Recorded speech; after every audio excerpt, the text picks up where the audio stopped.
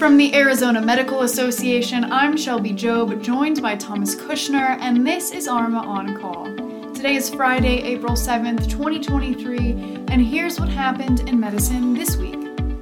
Your favorite beer companies have had some catchy slogans over the years, but how about this one from the Canadian Centre on Substance Abuse and Addiction? Drink less, live more. Now, that might not make you want to order wine or spirits, but a surprising new report published in JAMA Network shows that when it comes to alcohol, less is best. The report examined the health and drinking habits of nearly 5 million people to debunk the widely held belief that moderately drinking wine is good for you. Researchers examined genetic and medical data and concluded that even low alcohol intake was associated with an increased risk of disease. Now, you may have heard that a glass of red wine at night is good for your heart, but where did that even come from? The belief that daily alcohol consumption was a good thing started in the 1980s after researchers believed daily wine drinking was what lowered the rates of cardiovascular diseases among men in France. However, many studies like this have been directly or indirectly funded by big names in the alcohol industry, bringing some question to their validity. This new report in JAMA was funded by the Canadian Centre on Substance Abuse and Addiction and is linked in the show's description below.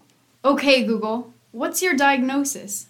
It may be a few years before we can ask Alexa or Google to diagnose a list of symptoms. Still, some medical practices are already using artificial intelligence, or AI, in exciting and sometimes scary ways. Derek Paul left medical school and founded a startup called Glass Health. Glass Health uses AI to organize medical documents digitally, allowing more face-to-face interactions between physicians and their patients. After hearing that medical students were using ChatGPT, an AI search engine, and getting legitimate care suggestions, Paul streamlined a new feature for his company called Glass AI. We're working on doctors being able to put in that, what we call like a one-liner, that patient summary, and for us to be able to generate the first draft of a clinical plan for that doctor. So what tests they would order and what treatments they would order.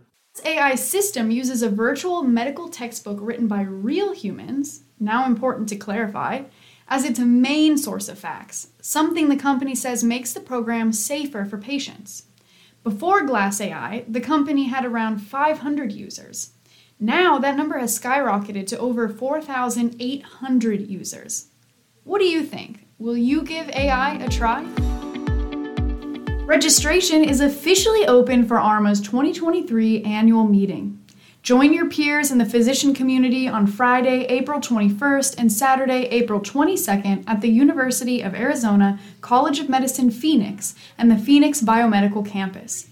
We know that as a physician, you're more than a leader. You're a healer, a hero, and above all else, you're human. That's why ARMA's annual meeting is more than a professional event. It's an outlet. Join your community for 2 days of unwinding, learning, and growing. Head to azmed.org to register today. Johnson & Johnson hopes to end several lawsuits backed by more than 60,000 parties. The price of the settlement? Nothing much, just around $9 billion. It's something we all keep in our wallets for emergencies. For background, J&J is being sued because the parties allege the company's talcum powder caused users to develop ovarian cancer or mesothelioma. The proposed settlement announced this week would result in one of the largest product liability settlements in U.S. history. J&J has admitted to no wrongdoing and still argues that the claims lack scientific merit. And that concludes the update on medicine this week. You can gain access to our extended digital version of this update, which is published every Friday, by signing up for an ARMA membership today. Go to azmed.org to learn more. Be sure to subscribe to ARMA On Call and share this episode with a friend. We'll catch you next week.